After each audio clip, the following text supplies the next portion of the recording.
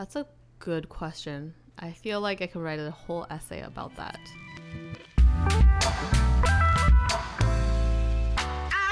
Today on the program, we have Angie, a friend of mine from university. We talk about her journey into the field of finance and the trials and tribulations of somebody trying to acquire a CFA designation. We also discuss her hobbies in writing and podcasting. Let's start today's show.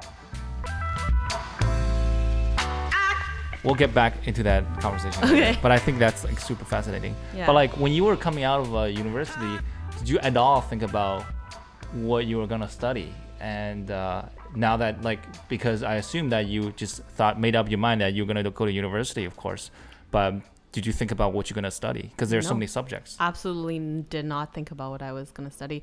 I just always assumed sciences because those were my best classes. Like my best class in school was chemistry. Right. Yeah. So how did you end up studying business? Or did you study business? Yeah, I did study business because my uncle was like, you should study business because you talk a lot. But then a lot of my friends go into business without knowing for sure, A, what kind of business they want to do, and B, whether they want to stick to it. I didn't even know what business was. I had no idea what business was. So based on your uncle's suggestion, you went into it. Yeah. And I had a good friend of mine who I saw like a brother. He also applied for SFU business and got in. So I was like, I'm just going to do what he does. Yeah. So you get into school. University is totally different from high school. Oh, yeah. There's nobody watching you. Nope. You have to attend your own classes. Mm-hmm. And it's just a big new network. So how did you find the stuff you thought was meaningful to do inside that? Okay, so how did I find something meaningful to do? I mean, outside of going to class, right? Because there is a meaning in getting grades because, at least nominally, this is what we're here for, is to get that paper at the end. Yeah. And, in order to do that, you had to go through classes. So everybody going to class is doing it for that goal. Yeah. Of course, there are people who are genuinely interested in the knowledge. Yeah. I met a couple of students who just really care about finance. I'm like, you're 19 years old, but he was like, yeah, I want to make lots of money through investing. Yeah. I've been reading these books and blogging about it. I'm like, cool, you already got it figured out. Yeah. But that's not most people. No, that was not me. So how did you, outside of just going to class, what did you discover and do? I think I just found that I was very social. And I think that's one of my coping mechanisms is when I'm being social, I'm usually in a good mood. Yeah. So I was in a social club. I just want to be happy. Life sucks. I just want to be happy. And growing up, my mom's always I don't care. My mom even said things like, I don't want you to be a lawyer because it's so stressful. I just want you to have a good life and be happy. So with that frame in mind, how did you end up picking a path? It still didn't address the looming question of what am I going to do after university, right? Because we were in the same business program. I was going through all the courses. I didn't want to do any of the concentration work because I had no idea which one was right for me. And I equally didn't have an interest in any of them. Yeah, same. I wasn't interested in anything. I just know that I hated accounting. Okay. Yeah, but I just know that I absolutely hated accounting. And I've always been good at math. And then Why did you hate accounting? Because it's not a real math. There are all these rules that you have to abide by. Now I see the value in it. Now that I actually am in finance, literally stumbled into it. So I was in business, and by the time I had to start picking concentrations, and then I started working part-time at the bank, and then I was just like, you know what? I'll just go into finance.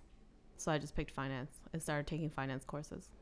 So there were some courses that I took out of seeking knowledge. So I took East Asian Studies, I took Heritage Chinese, I took Earth Science, and I took philosophy. So did you just end up finding a job right after school? Yeah, I found a job right after school, but it was I was just someone's assistant for a year. But I learned quite a bit, and then I did my CFA level 1, and it gave me enough exposure to investments. CFA is Certified Financial Analyst? Chartered financial analyst. It's a global certification? It's a global certificate designation. Okay. If you say that to someone with a CFA, I don't care. But if you say that to someone who has their CFA charter, they'd be like, it's a charter, not a certification, or it's a designation, not a certification. Gotcha. So it's like a certain prestige around. There's profession. quite a bit of prestige around the profession. Is it because it's hard to get? Yeah, it's hard to get. It's a really challenging exam. You're basically cramming an entire year's worth of coursework into one full day exam. So the work itself is actually not that difficult if you just do it. But the hard part is the exam. Like by the time it's like 4:00 in the afternoon and I still have an hour to go in the exam, like my brain is tired. It's like, it's tiring. But there's a lot of prestige with the charter, and someone with the charter is considered, it's considered by a lot of employers as like the equivalent of a master's. Yeah. So you saw that as a viable career option. Yeah. Were you super like gung-ho about it? Hey, this is so cool, or was this like, this is good to get because it's gonna advance my career in the field of finance? Yeah, it's the latter one, because I was really miserable at my first job out of school. I had a really nice boss though. Like he was really nice, and when I quit, he was like, yeah, I know this job is like, you're too smart for this job anyway. I just hated that job. Like I absolutely hated it. Because it was in wealth management. It was not challenging. It was in wealth management, just like wiping rich people's asses all day. And I just absolutely hated it, because it's not even really about what you know. It's about how you kiss ass. Gotcha. So it's about managing the relationships. Yeah, it's relationship management. Yeah, I hated it. So I was just looking for ways to get out. Right. And then one of the gateway was to do the CFA thing. So you got your level 1. Yep. It's a lot of hard work. You had to study a lot. No, I didn't. But you still got it because you were just like, your technique of cramming. My technique of cramming only worked for CFA level 1. I failed CFA level 2 twice because it does not, you cannot cram for CFA. And that's when I learned how to like study properly. So you're telling me through all this time, even going through university, you did not apply the proper technique that you realized today to studying. Yes. But you still managed to get by and do well in school. I did average. I guess. Good enough. Right. I did not do well. Like I would not be telling people my GPA because it was not good. But I still like. Right. I mean, you still got internships. You still got like opportunities. Yeah. You still got your paper at the end. Yeah, exactly. I got my paper. Yeah. So I failed in 2017. So up until 2017, I never properly studied. 2017 is already like a few years into your career. Yeah. So what were you doing? So you left that job. Yeah. What did you go next? I went to a asset management firm, and I worked as an analyst. Because you already had the CFA level 1. Yeah. That was your evidence of your ability. Yeah. And then they were like, hey, Angie's great. Let's have her. Yeah. I think what got me in was like the company did this trial. It's kind of like an intelligence test. To test my ability to process like numbers and words and see how well you do. And yeah, I did it online first, and then I did it in person. And they were kind of blown away by my score. Like the HR person was like, nobody has ever finished the exam in the allotted time. Wow. It was just like one of them was mental math. Another one was like something to do with words. And it's just supposed to like test your ability to process information, I think.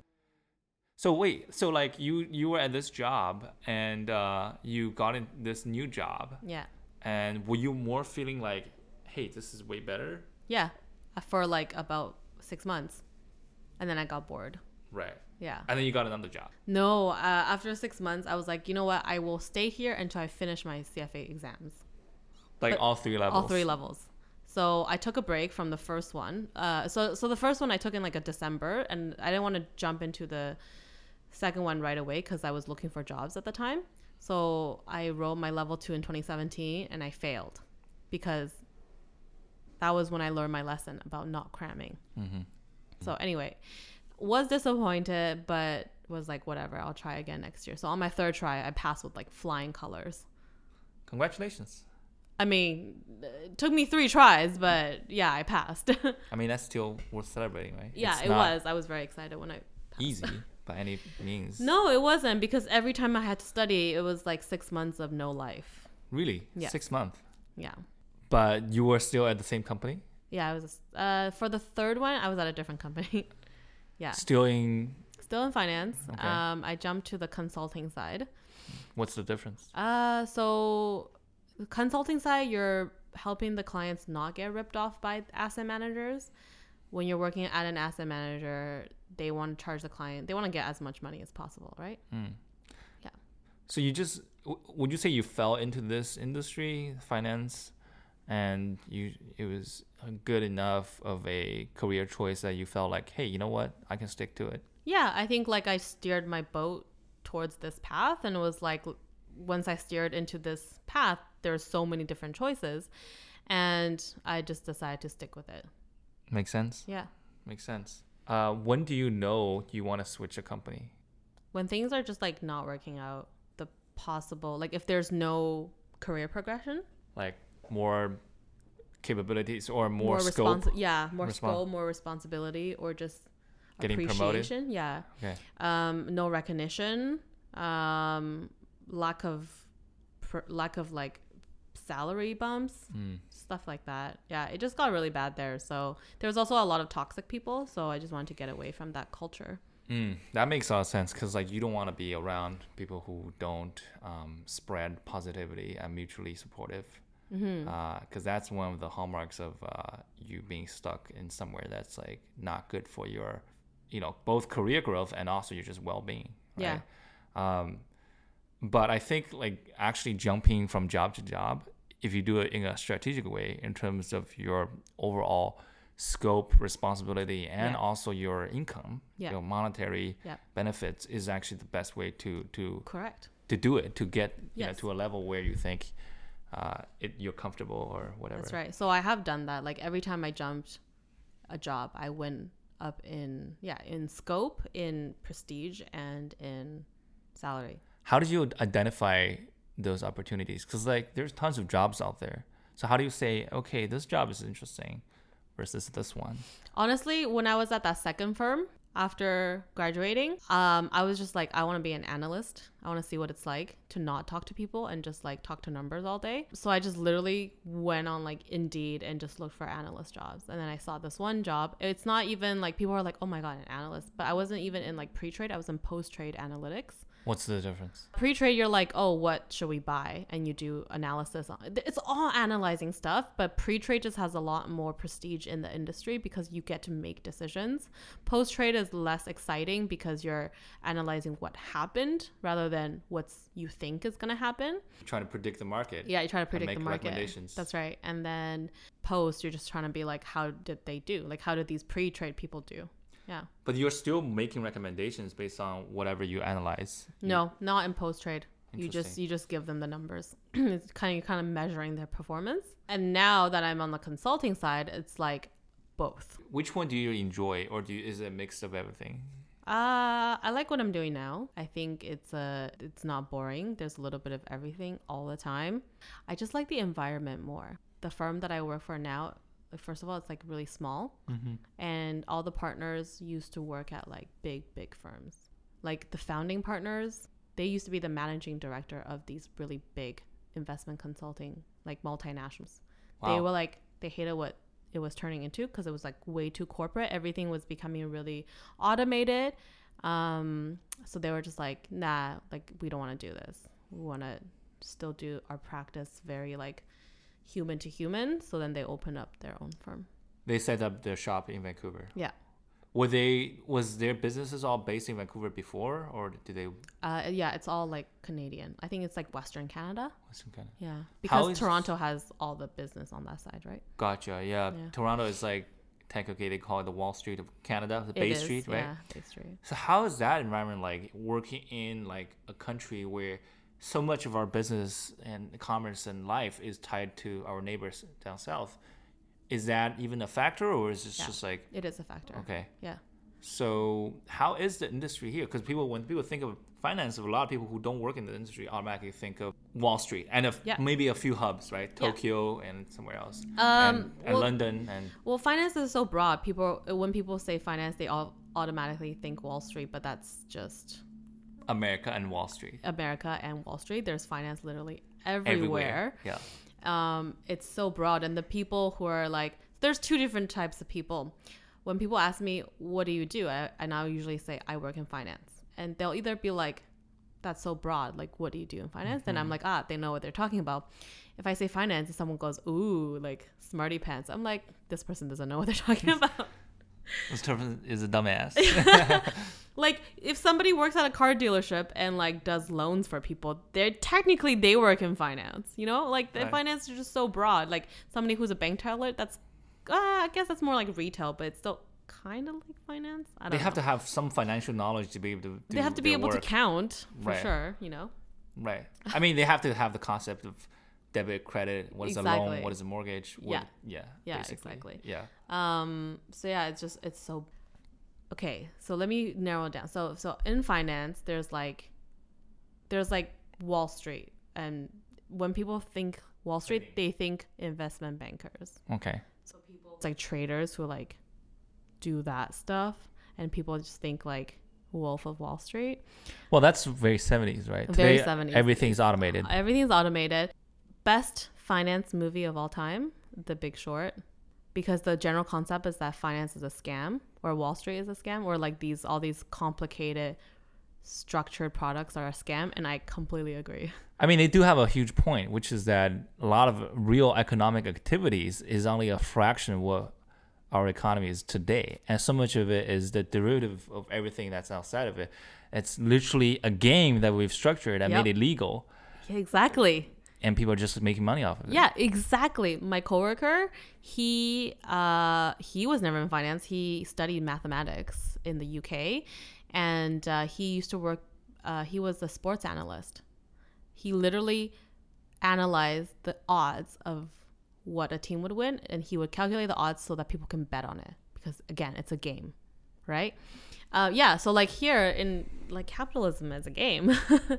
So how do you reconcile that with your own values? That's why I've struggled. That's a good question. That's why I struggled with it a long time. I like after my friend passed away, it was a really sad death because he took his own life, and it really made me question, like, what the fuck am I doing with my life? Am I even doing this for me? Am I living my life for other people?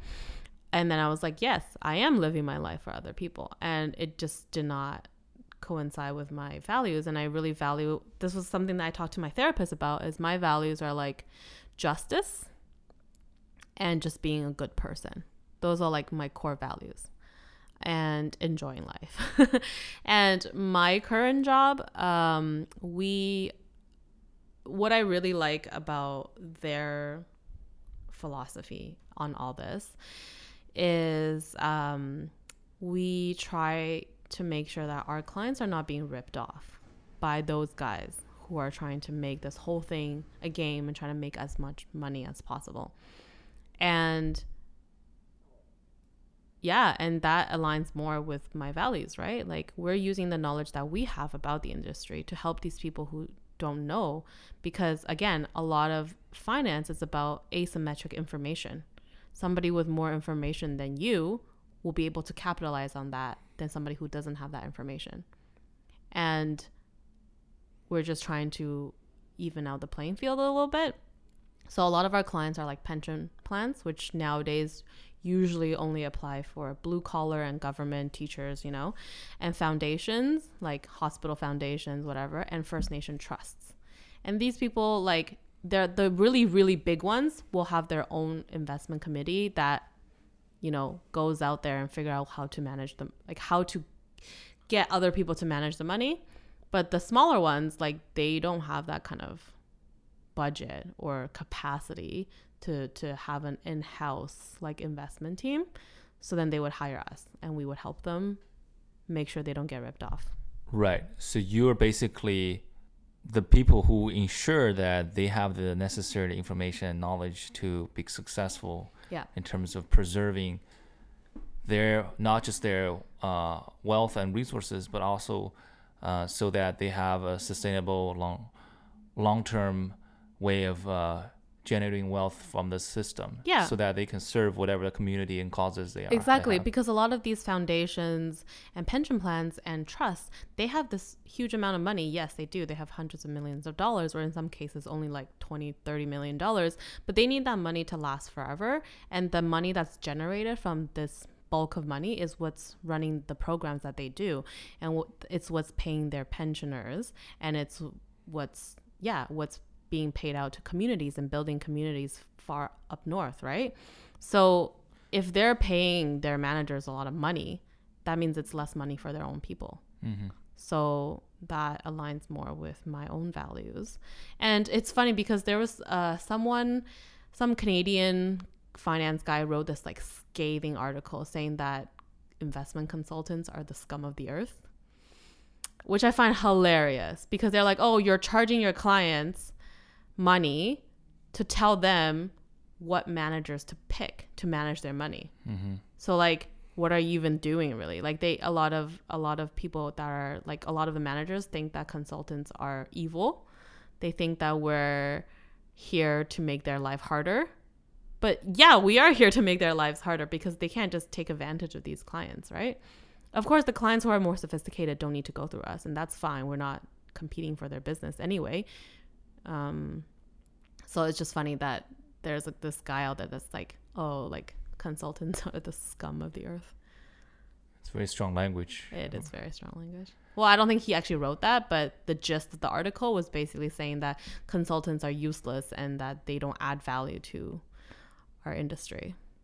I guess it's because there are so many pitfalls and dangers and risks, and it's dealing with a lot of important assets where, you know, once you lose it, it's going to be devastating for a lot of people. That's right. So this is why, because the industry is so difficult and so not transparent, where a field like yours would exist, because otherwise people will be struggling. Yeah. And to be fair, like the consultants that he's talking about, those big corporations, the ones that my partners left, they have pivoted towards just focusing on making money for themselves. So yes, they have become just as bad.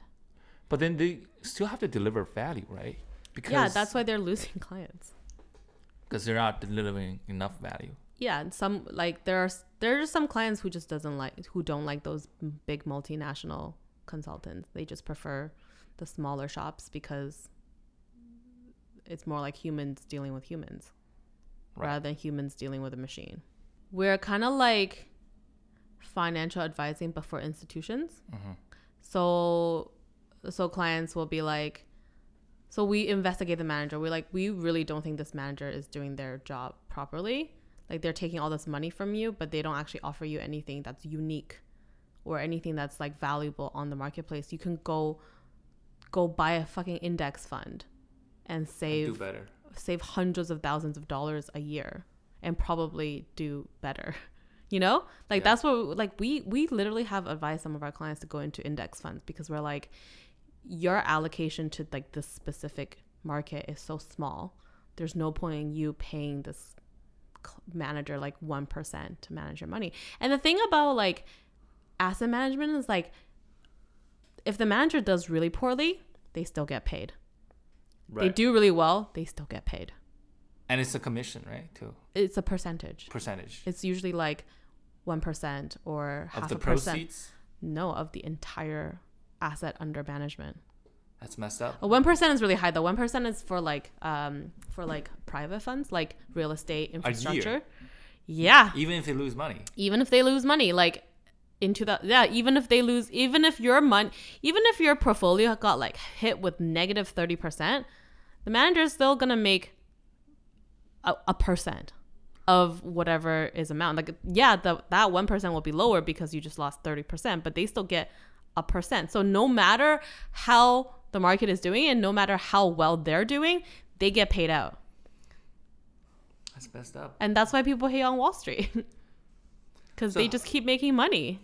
So I guess, can I summarize in saying that you can reckon with that whole ethical, moral value aspect of all this because you are working at a company that is trying to at least mitigate or de-risk some of the inherent bad things for vulnerable clients. Yeah, for vulnerable clients, I say at least we're trying to make sure they're not being exploited by the fact that they're not sophisticated clients, right? Because in the whole game of finance, it's just who can outsmart who. And it's all a game. Yeah, I mean, I don't disagree. And these pension funds, it's not like they want to play this game. But if they don't play, then their money is not going to do anything. So of course they got to play because that's what everyone else is playing. And they got to make sure that their pensioners, their workers get paid out when they retire because they're working in these like really difficult blue collar jobs. And, you know, like it's just, they can't not play. Because this is how the society works. Yeah, this is like the fundamental question of our time, right? Yeah. If you think the society is unjust or wrong in certain aspect of it, how do you actually go about and conduct your own life in the sense that you're not contributing to the problem? I mean, that's the question I ask myself, which is like, if I know working on some product will make the society more polarized, more sort of stuck in their own bubbles, the fundamental reality cannot be established, should I still work on that? And obviously it's no. But then so much of my personal investment in my experience, my knowledge, and my ability to feed myself and survive as an individual is tied up to me having knowledge in that industry. So how do I justify my actions through that? Because A, I don't want to be starving to death or homeless or something like that. But B, I don't want to necessarily contribute to the destruction of humankind. Yeah. So, I mean, humans, I tout these things, but then I'm still like, I've spent so much money, thousands of dollars from Amazon. I don't know. It is the ultimate question, and that's why philosophers have been. But then we're at a point where it's no longer just philosophical. Like this is literally gonna make or break the entire future of organized human behavior. Right? We can go back to the Stone Ages, and there's a chance that might happen. Risk of climate change. So. You don't think so? I think so. Here's why. Risk of climate change, risk of nuclear war, the fallout of not being able to establish a reality. I think I don't know if it's high, but I think there's a possibility that organized human behavior, maybe not in our lifetime, but in a few hundred years is seriously at risk. Oh, in a few hundred years, yeah. Yeah. Anyway, you don't have to answer that if you... I feel like I need some weed to talk about that. It is legal in the place we're talking. Yes, British Columbia. So it's very legal. I haven't partaken in that activity in a while. Yeah, I don't know. Okay, so let's. Yeah, totally understand your conundrum. Yeah, I think we're at an impasse where we've discovered the fundamental question of the age we live in. So let's shift gears. Yeah, because if you start going there, like I don't know how much of my podcast you've listened to, but Christy always has to pull me back from these like philosophical perspectives. She's like, let's take a step back, and I'm like, sorry, I'm just getting lost in my like I mean, 90% of my conversation outside of regular trivial stuff is this with my friends. Yeah, literally this is what we talk about. Yeah, and different people have different perspectives, but it's what gets me going, right? It's the fundamental reality we live in, right? Everything we see around us is constructed by humans.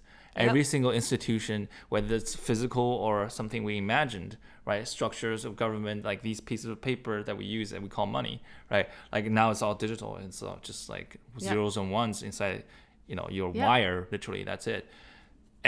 But like all of this can go away because, nature does not operate necessarily in this way, right? Mm-hmm. You just see atoms and carbon. That's just literally how things are made up. Yeah.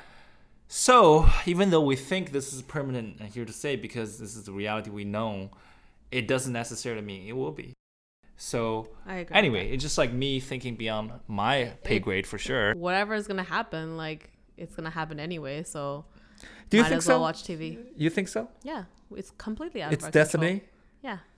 Not destiny, but it's just like... Yeah, and you're saying it's the scale is so big that individually we can't change things. No, that's not... I actually don't agree with that. I actually do think that individually we can change things because collective consciousness starts from individual consciousness, and individual consciousness is usually... Like, we think we have original ideas, but we don't. It's just your own spin on a collective idea, and but then the whole collective idea is made up of individual ideas. And like, it's just, I don't think that, I don't want to say that no one can change anything, so you shouldn't want to change, but I'm saying that like things evolve systemically, and it's like you said, it's not going to happen in our lifetime. We can only do what we can do in our little part of the world. But it's collectively, it still doesn't matter what we do. Yeah. Cool. Speaking of collective, you participate in this thing called Cold Tea Collective? Yeah, that's right. What is that about? So Cold Tea Collective was started by a friend of mine. It started here in Vancouver as a grassroots kind of thing. Now it's blown up quite a bit. But it's basically like a platform to share stories, ideas, opinions from the perspective of Asian millennials for Asian millennials. So it's not meant to... In North America? In North America, but also just beyond as well. It's not just North America, but it's primarily North American because most of the writers are from North America. It's not meant to explain ourselves to other people. It's meant for us to have a conversation within our community. The conversation within. Yeah, conversation within this little community we call the Asian millennial diaspora. Cool. Is that something you do outside of your work? Yes. You also have a podcast? Yeah. My podcast is called We Don't Tell Mom, hosted by Christy and myself. It's about growing up. We you know what? It's about a little bit about everything, but we describe it as a podcast about that we secretly want to talk about, which a lot of it involves mental health, actually, and emotional health, and just taboo subjects that are usually considered hush-hush in the Asian community. And you can find us on all the platforms. Based on what I've been hearing, that sounds like a topic that is really under-discussed. That's right. Mm-hmm. So I applaud that. I applaud your effort. I have listened to a few episodes and have found it enlightening and entertaining. Keep up the good work. Thank you. Great. So on that note, I think we should conclude this also insightful episode. Okay. So thanks, Angie. And we'll see you next time.